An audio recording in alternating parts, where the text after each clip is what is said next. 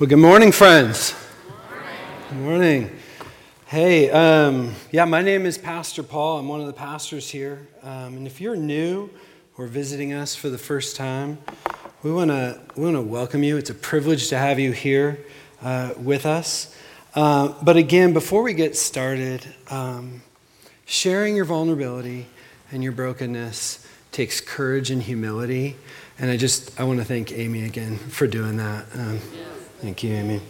But as we begin our Broken Together series this morning, it is important to acknowledge what each of us inherently knows and what Scripture also tells us. Things are not the way they're supposed to be. Due to the impact of sin, what God created and called good has been corrupted. Scripture tells us in Romans 8:22 through 23 that all of creation is groaning as a result of this brokenness and waits in an anticipation for its healing. And while much of that brokenness is evident around us, but separate from us, the reality is we have all been marred by the impact of sin and are profoundly broken ourselves. And while the places of brokenness within us differ, we are all broken, and in some ways walk with a limp and carry wounds and burdens of that brokenness. And yet, as Christ followers, those of us who have been adopted by grace into his family, he gives us each other on this journey as we wait for the full redemption of our minds and our bodies. This morning, I want us to take some time to look at how he desires for us to be a community and broken together. And then what that looks like specifically in one area of brokenness, and now what is the most common disability experienced worldwide, depression. Today, rates of suicide, which are often associated with an ongoing struggle with severe clinical depression, are rising at an alarming rate. With the release of the second season of 13 Reasons Why and the much publicized deaths of what seems like countless celebrities like Anthony Bourdain, Kate Spade, who both struggled with depression, our youth are also surrounded now by friends and acquaintances experiencing depression and tragically may know some who have ended their own lives. And the burden of brokenness that comes from depression is just as prevalent in the church. Christianity today refers to depression as the church's best kept secret. And though depression has received increased awareness in the church since Rick and Kay Warren's son Matthew took his own life after a long battle with depression, friends, it is still a topic that is largely avoided. Yet its prevalence is undeniable. 1 in 3 people in the church have experienced depression.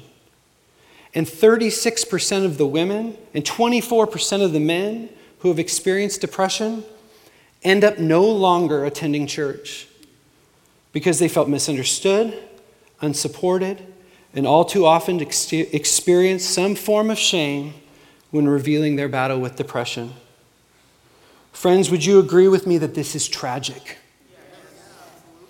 And I'm certain it breaks Jesus' heart. This morning, we're going to be primarily in 2 different passages, Galatians 6 and Matthew 26. So if you have your Bibles, you can open them up to Galatians 6. If not, there should be one available in the rack in front of you. And if not, no worries, just follow along up on the screen. But we're going to primarily focus on a couple verses in those passages. But before we get going, I want to make sure that we understand the landscape of this text. As each of us knows, every pastor has his or her own preaching style. Dave is warm and engaging. Gabby is full of energy and passion. Carl just has that voice that makes you want to listen, right? And Nick, he has that preach it white boy thing going on. Pastors also have a way they typically like to begin their sermons and ways they like to close them. Some like to leave their listeners with a really encouraging word.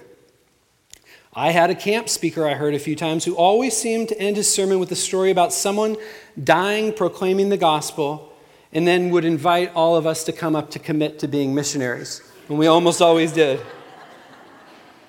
I also had a young life leader I knew in college who got so amped up at the end of one of his sermons, he just actually passed out.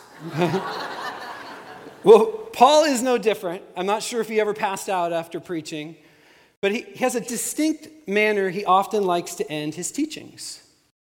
When Paul gets to the end of his letters, his pattern is to rattle off a litany of really practical instructions.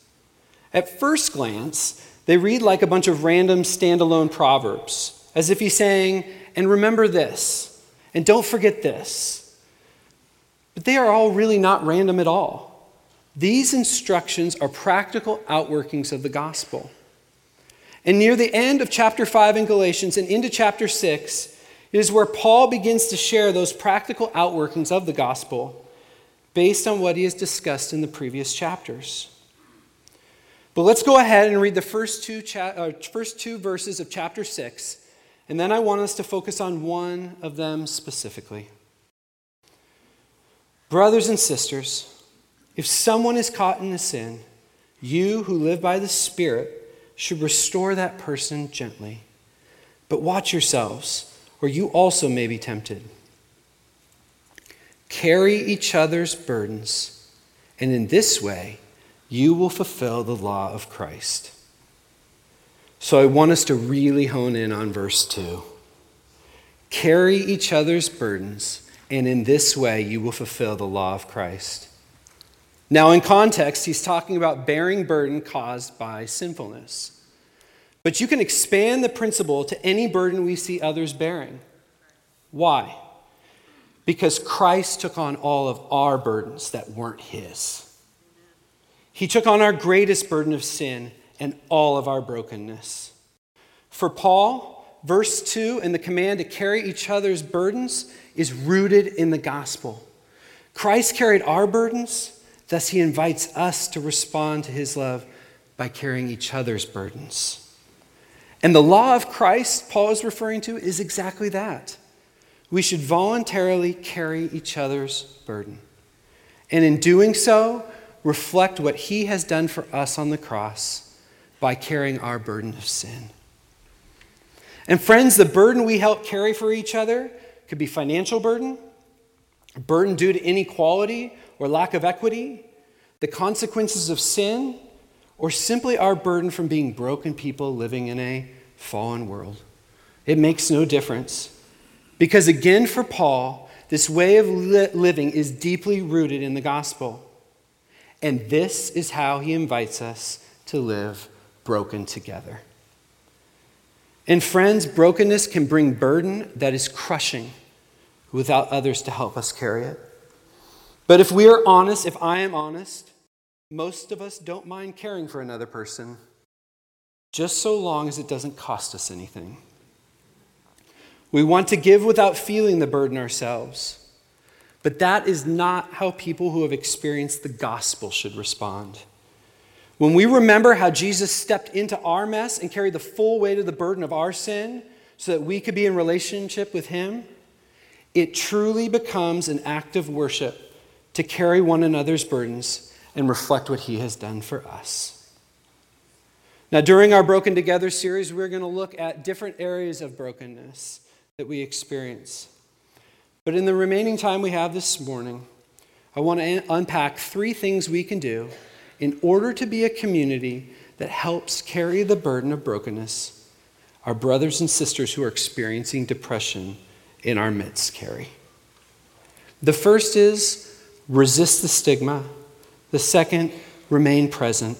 And the third, remind them of God's promises to them. But first, resist the stigma.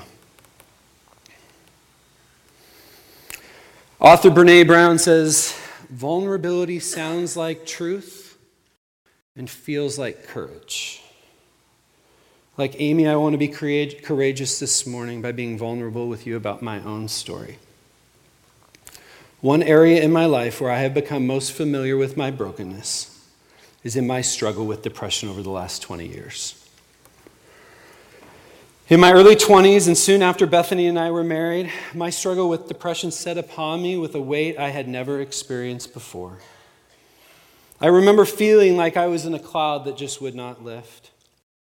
My days were filled with trying to make it from one activity to another, and fulfilling job responsibilities that had felt mundane in the past began to feel monumental, like I was running a marathon with a weight vest on.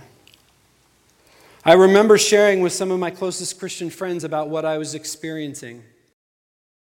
Sadly, and I know simply due to ignorance, rather than offering me comfort, I remember one telling me that I needed to just start trying harder to find my hope in Jesus. And I remember trying so hard and wanting so desperately to find my hope and joy in the Lord, but it just wasn't coming. They would ask me questions like, are you reading your Bible enough? You need to read your Bible more. Are you praying enough? You just need to be praying more.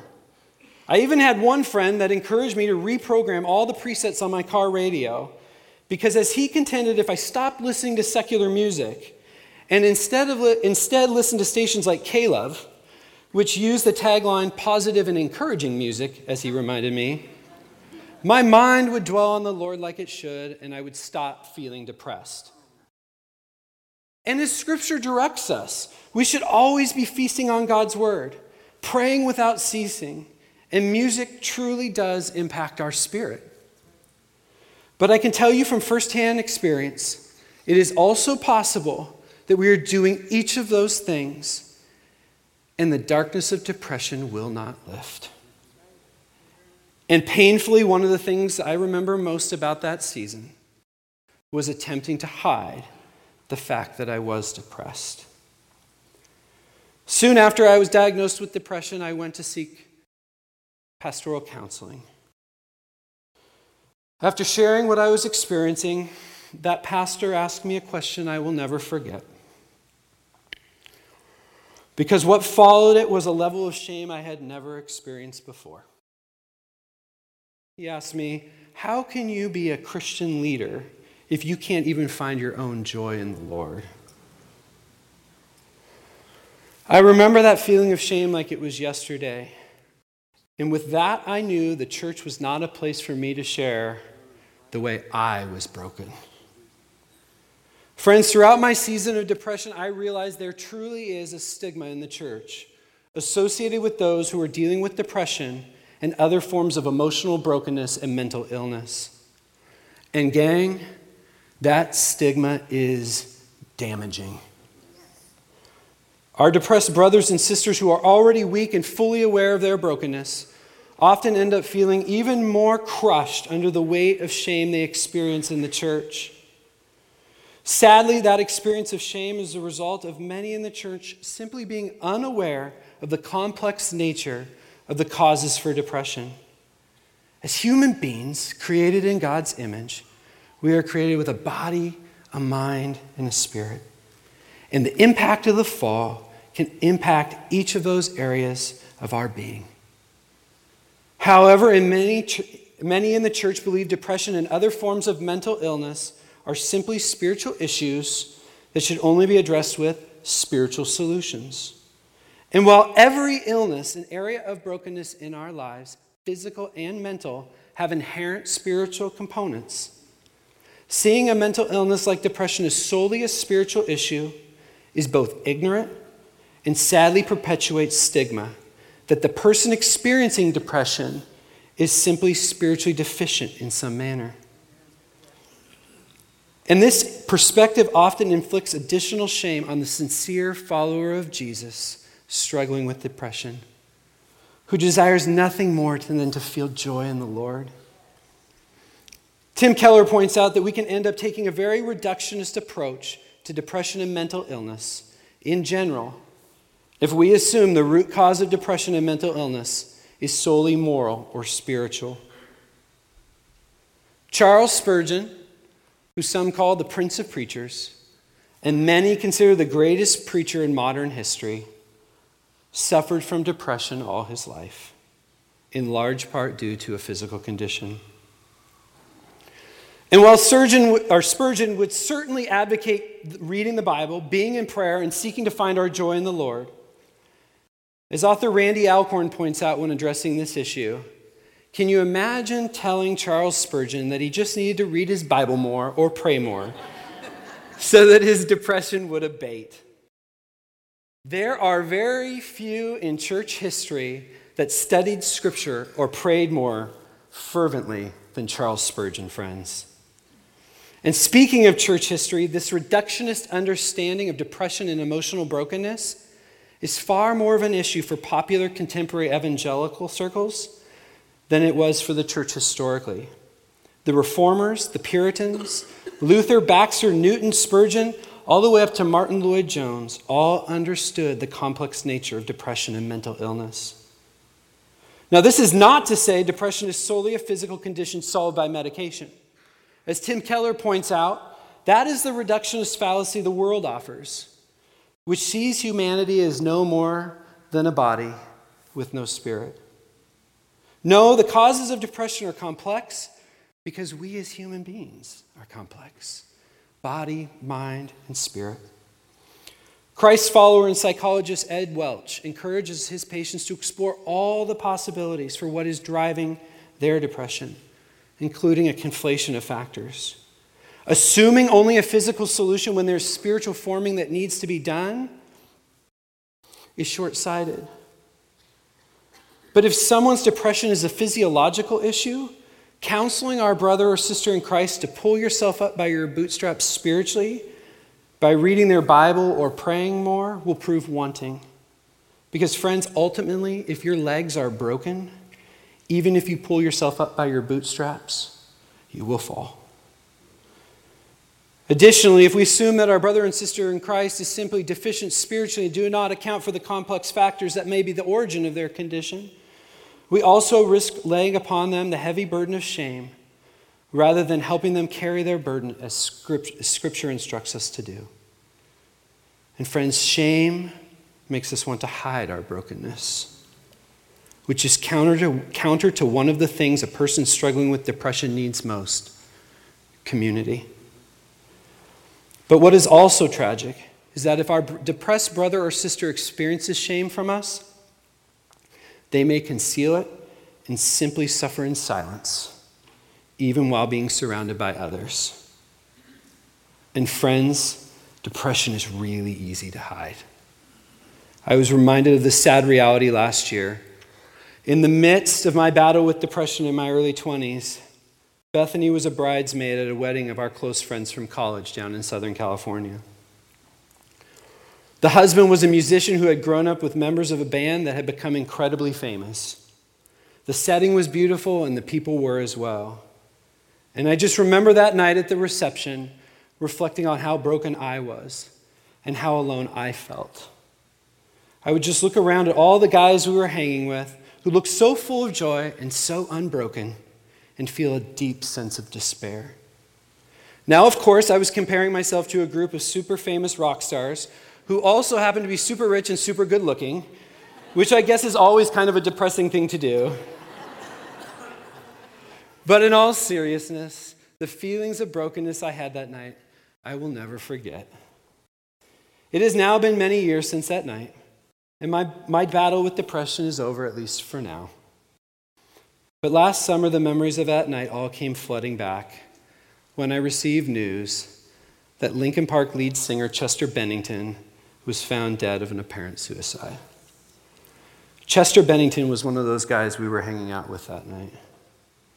And in the year that has passed since his death, his lifelong struggle with depression has been revealed. Undoubtedly, the night of our friend's wedding, he was carrying the same burden and suffering from the same brokenness I was. I just had no idea, because depression is invisible and so easily concealed. My dear friend Michelle Winter shared something with me that one of our artists in the studio shared with her about depression that I felt described depression perfectly. This person said, "Depression is like a coat that looks like anyone else's coat, but this coat weighs hundreds of pounds. No one realizes that the coat the depressed person is wearing weighs hundreds of pounds, but nonetheless they carry it every day and every night alone, walking around in the midst of others, carrying the burden of despondency and sorrow that accompanies depression, easily concealed and hidden from view, knowing they are too weak to handle the extra burden of shame which might be heaped on them by those who just don't understand. And again, yet the one thing our depressed brothers and sisters need most in Christ's community is for us to help carry that burden. And friends, I remember the day the burden of brokenness I carried alone from my depression began to lighten. It was the day my pastor years ago walked up onto a stage like this and shared his own struggle with depression. And at that moment, I remember thinking, I can be broken here. I honestly left church feeling like 1,000 pounds had been lifted off my shoulders. I was still struggling with depression, but I no longer felt alone. Friends, if we do not resist the stigma that depression and other mental illnesses are simply a matter of spiritual deficiency, we will never be able to truly reflect Christ to our brothers and sisters experiencing depression, because they will hide it, or even worse, they will leave our community. Friends, the second thing we must do to carry the burden of brokenness our depressed brothers and sisters are experiencing is to remain present with them. In Matthew 26, we read about Jesus in the Garden of Gethsemane, preparing to face the cross the following day, and he is filled with sorrow and despondency, two feelings very familiar to anyone who's experienced depression. And what was his first response? He reaches out for community, his closest brothers, Peter, James, and John. And then he tells them he is filled with sorrow unto death and asks them to remain with him. In taking with him Peter and the two sons of Zebedee, he began to be sorrowful and troubled. Then he said to them, "My soul is very sorrowful, even unto death. Remain here and watch with me." Now, if you are familiar with the rest of the story, you know Jesus comes back to his disciples nodding off to sleep at least 3 times. Kind of a case study in not remaining with a friend in the midst of their sorrow and despondency. As Jesus said, the spirit is willing, but the flesh is weak.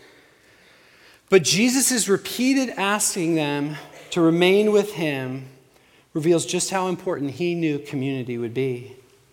In his moment of greatest sorrow and despondency, he knew he would need community. I still remember the nights of sleeplessness that I experienced during that season of depression. And some nights I would just be on my knees crying out to God and weeping. And it was those nights especially I found a kinship with the psalmist. Friends, if you want to know what depression is like, read the Psalms. Like the psalmist said in Psalm 42, "My tears have been my food day and night. Why are you cast down, O my soul? Why do I go on mourning?" But I remember the times when Bethany would get up and pray over me. For some reason, just knowing she was there, the burden of darkness seemed lighter. Author Parker Palmer, who has recorded at least 4 bouts with depression, shares about one of those seasons and how the simple presence of his friend Bill in his life lightened the burden of his depression. With Palmer's permission, Bill stopped by daily to sit with him and massage his feet. As Palmer said, he found the only place in my body where I could still experience feeling and feel somewhat reconnected with the human race. Bill seldom spoke more than an occasional mirroring statement like, "I sense your struggle today," or "It feels like you're getting stronger." Palmer wrote, "His words were deeply helpful. They reassured me that I could still be seen by someone." But friends, depression and other forms of mental illness can be hard to understand. We may think to ourselves, sometimes they make no sense. Mine didn't.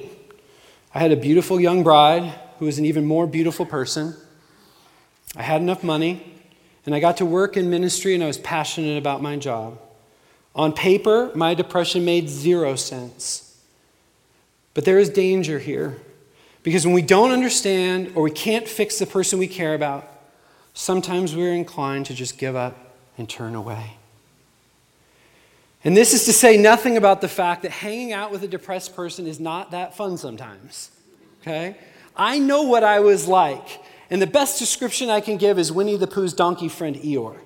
That was me. But remember, friends, it's not about us when we remain with our depressed brother or sister.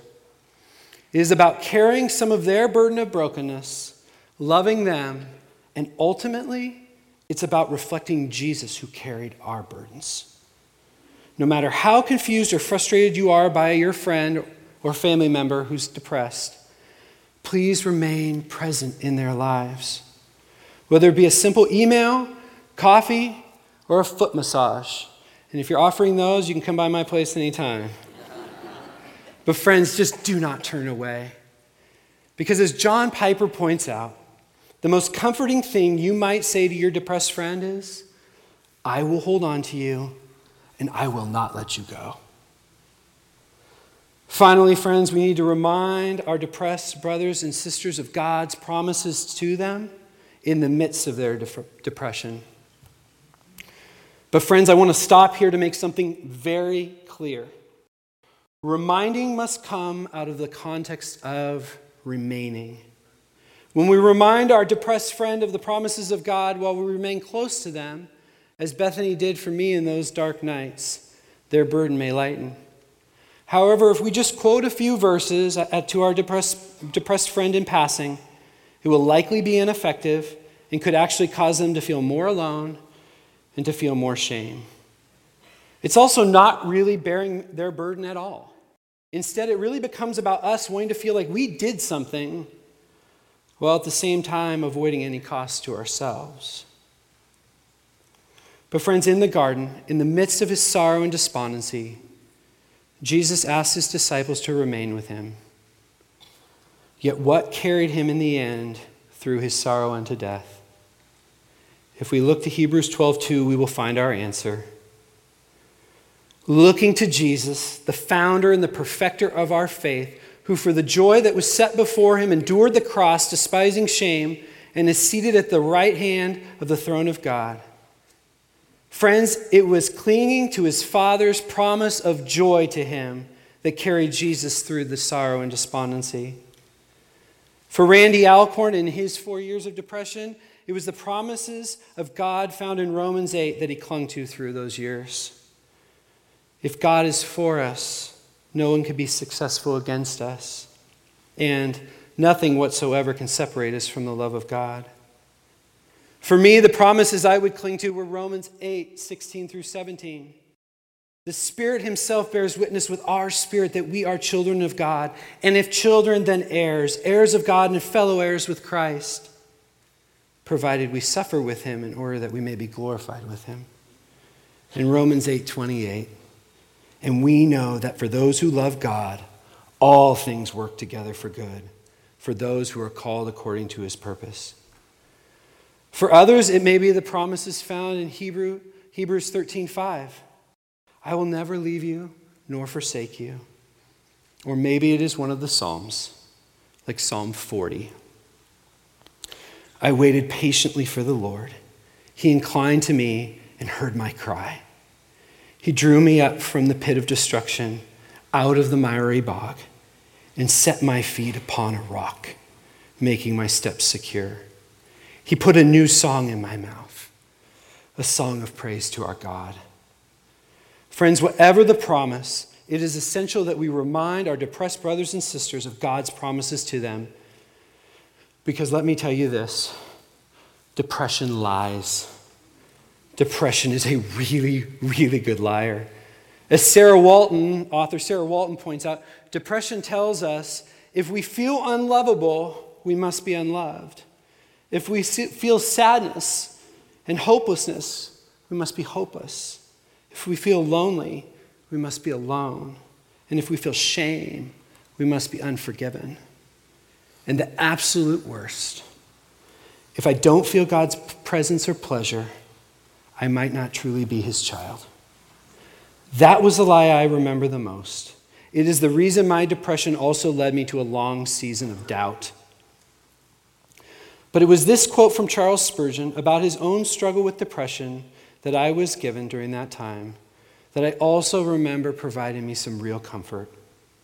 Spurgeon says, "Our sense of God's absence does not mean that he is so. Though our bodily gloom allows us no feeling of his tender touch, he holds on to us still.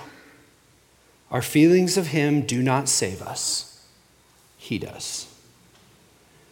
The depressed person sometimes feels like they can't fight to hold on to God's promises, though, because they have no fight left in them. So, friends, we must fight for them. When someone in our church is depressed, as Dave said, it must be a rally cry to gather around them and to remain as we remind them of God's promises. Dr. Welch says, even if we can just get a faint amen from them in response to hearing one of God's promises, there is victory. In John Piper's biography on the famous poet and hymn writer William Cowper, Piper describes the lifelong battle with depression Cowper experienced. But he also describes Cowper's lifelong friendship with his pastor and friend, John Newton, who, as a side note, is a pretty good hymn writer himself in that he wrote Amazing Grace. But it was Newton's lifelong friendship that God used to sustain William Cowper, even after he moved away from Cowper. Newton remained with William Cowper throughout his life to the very end. Even in the final 2 weeks of Cowper's life, as he lay dying, still depressed, Newton was comforting and reminding him of God's constant presence and eternal promises. Friends, I want to end this morning with 2 questions. What would it be like if we decided this morning to be a community where it is safe to be vulnerable and authentic about our brokenness? A place where someone like me can say, I can be broken here. And can we commit to not attempting to hide or conceal our brokenness from one another? Because, friends, we don't need to. And let's be honest, it's exhausting. We already know what pleases the Lord, and that is a broken and contrite spirit. That's what the Bible teaches. And if we are not willing to be authentic and vulnerable about our brokenness, or are unsafe for others to be vulnerable about theirs, we rob ourselves of the ability for the body of Christ to be what she is meant to be, which is at times the tangible expression of God's love, grace, and mercy to us. Gang, in a moment, we're going to come to Jesus' table to take communion when you're ready. But first, I invite you to take one of those decorative pieces of paper in the rack in front of you. Choose one that resonates with you. Then take a few moments to just sit in the presence of God and our church family. Allow yourself to feel the aloneness or isolation you have experienced trying to carry the burden of your brokenness on your own. These are feelings we bring to God today, and we invite him to speak back to them. If you feel comfortable, write down the area of brokenness in your life that you no longer want to conceal. If not, feel free to leave it blank. Maybe you struggle with depression or anxiety. Maybe it's an addiction that you need help with. Maybe it's pride, or that you have hurt those you love deeply. Whatever it is, we invite you to bring it forward, and you can place it in the holes in the wall on the frames to the side of the auditorium here. And then as we come to take communion, remember this. Remember what the bread and the wine represent. Christ was broken for us and lifted our greatest burden. And because of that, one day, whatever burdens of brokenness you experience will be lifted. The lame will walk, the blind will see, and the depressed will no longer have to fight for hope, because the fullness of our hope will be realized as we stand before our Father and receive his embrace. Amen. Come to his table.